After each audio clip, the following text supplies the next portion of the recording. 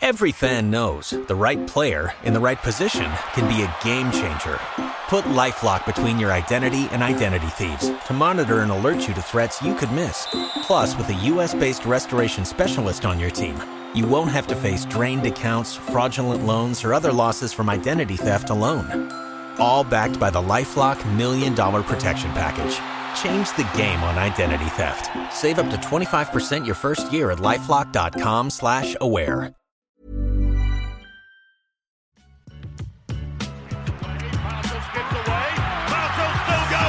Marshall's got Richards coming up outside, now inside, Richards pursued, he pushes Jensen away, Pat Richards has scored. What about Andrew King? Put him in the circuit, put him somewhere, he's too good for this game. Yes, welcome back to another episode of the NRL Supercoach podcast, hosted by the SC Whisperer. Now, waking up this morning to a notification that Tom Sangster has revealed a new team. I dropped a review with the Rugby League Guru a few weeks ago, but there's an updated team now, so thought I'd give you guys my look. For anyone that's new to Supercoach, Tom Sangster is kind of the figurehead for the Daily Telegraph team and their Supercoach compartment. He's going to be the guy that you're going to see a lot on their videos, a lot on their articles. Just a guy that's very prominent in the community, cops a fair bit of slack, but I really enjoy the stuff he puts out. It helps new guys get into the game and gives them a good platform to work off. Up top, we have Damien Cook, 621k. Said it before, said it again. Don't mind Cook, don't love it, don't hate it. I think he's going to start a little bit slow as he does in most years, but yeah, look, it's a safe option. Next hooker is Connor Watson, and he's traded him for Jake Simpkins. Now, look, I like this pick. I think Connor Watson will be the buy of the year. At lock, I think he's going to play big minutes with the news that Lachlan Fitzgibbon is out with surgery. I think that's only going to help his rotation. Could definitely see Watson giving Brayley a spell and Barnett moving back to 13. So, yeah, I really like Connor Watson. I think he will be the buy of the year. Front row options. He has gone with Tino for Su'a Malawi. I've said it before. I'm not too sure how high the ceiling is for Tino.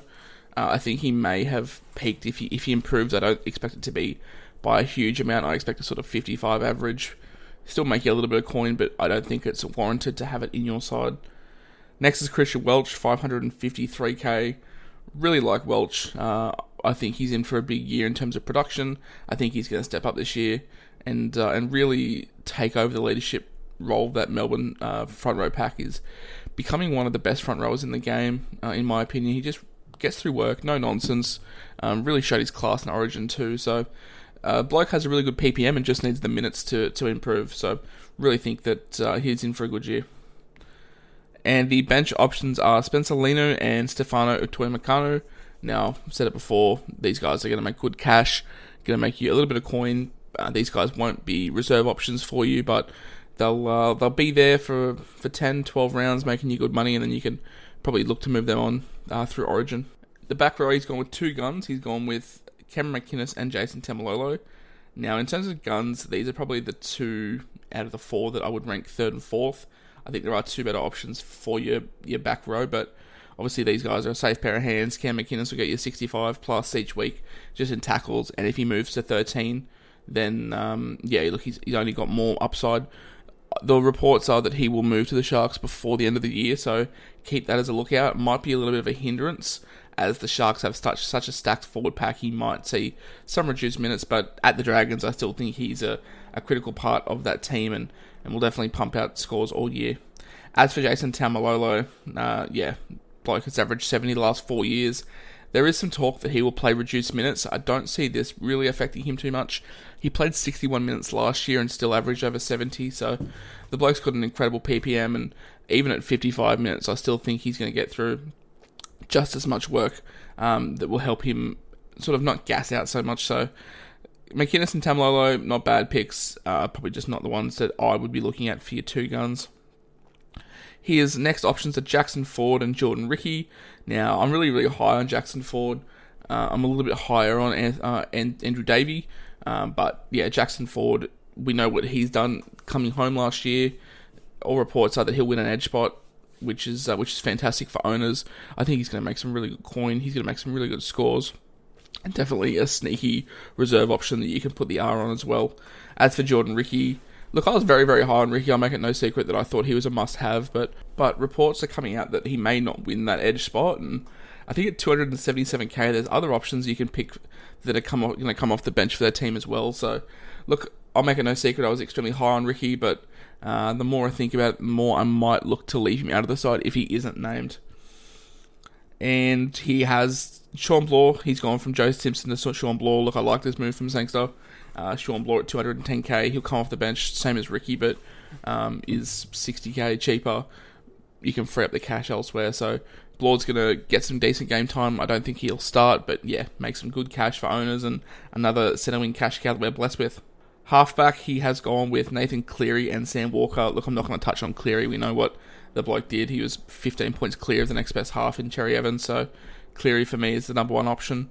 But he's moved Chanel Harris-Tavita to Sam Walker. Now, the reports this morning come out that Lachlan Lamb will win the 7 jersey. I've been saying that to you guys since I started the page a month ago, that Sam Walker won't be getting started this year. So, not too sure why he's there. But, yeah, look, I don't think he'll see much game time. That's kind of a placeholder. If he does jag a bench spot, I doubt it. There's other forward rotations that they need, Sam Verrills as well. So, look, I think this one will either be enough or Sangster will have to move Walker out. 5/8, he has gone Cam Munster. Now, we made a post on Munster 2 nights ago saying that the bloke was on one leg all last year and still averaged 70.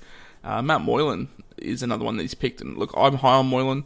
If I'm not going to run 2 gun 5/8s, then Moylan is my next best option. I think at 5/8, he's going to free up and not have those hamstring issues. He doesn't have to go at full speed. He can be a bit more creative and really jag some points. Like I said yesterday, he could probably get the goal kicking too. No one that comes to my mind that will kick at the Sharks. It just is whether his hamstring will hold up. So 2 really good 5/8 options here from Sangster. He's gone cheap and expensive, so don't hate that. Centre wings, he's gone Jake Averillo, Charlie Staines, David Fusatua, Max Fiago, Bailey Simonson, and Tessie New, and James Roberts. Now, all these guys are really good picks. Apart from Staines, I'm not saying I'm not keen on Staines. It's just I'm not sure what his base output is going to be like. Obviously, Penrith lose Josh Mansour, who was one of the best runners from the back of play. So, centre wings, he's gone cheap. I actually rate this. You guys know how much I don't favour centre wings. One that stands out to me is Jake Averillo. Bloke didn't average below 50 playing 80 minutes, and all reports are that he'll get the 6 jersey, which I really rate outside next to Flanagan. So really good centre picks from him. No one that I can really fault. Obviously Max Fiago, he has swapped around with Braden Williami. Now, come Teamless Tuesday, I expect one of those two to get named. So whoever does, they're pretty interchangeable in my opinion. And at fullback, we have gone with James Tedesco and Tom Trbojevic. No surprises here. We know what Teddy's done. 90 average last year, phenomenal. Turbo on his day could average that as well. So it's just a case of whether Turbo can stay fit. I like that he's found the cash to get 2 gun fullbacks in. A lot of the guys that are running Tedesco seem to struggle with getting in another big fullback. I think he'll have to make some changes. Looking at that side, I don't expect there to be much cash left to be in the kitty. But looking at that, he'll have to make some changes around Sam Walker, and one of those guns might have to go down. If one of them does have to go, it might be Christian Welch, or it might be Tino. I'd hope it's Tino. I think there's some other options that are cheaper that can free up him some cash to fix up that halfback spot. But look, the more these guys keep putting articles out, the more I'm going to keep reporting on it. But yeah, for everything now, guys, that's it. And keep your friends close and keep your pods closer. Knock a jacket potato out of you, that. And the cheese and the coleslaw.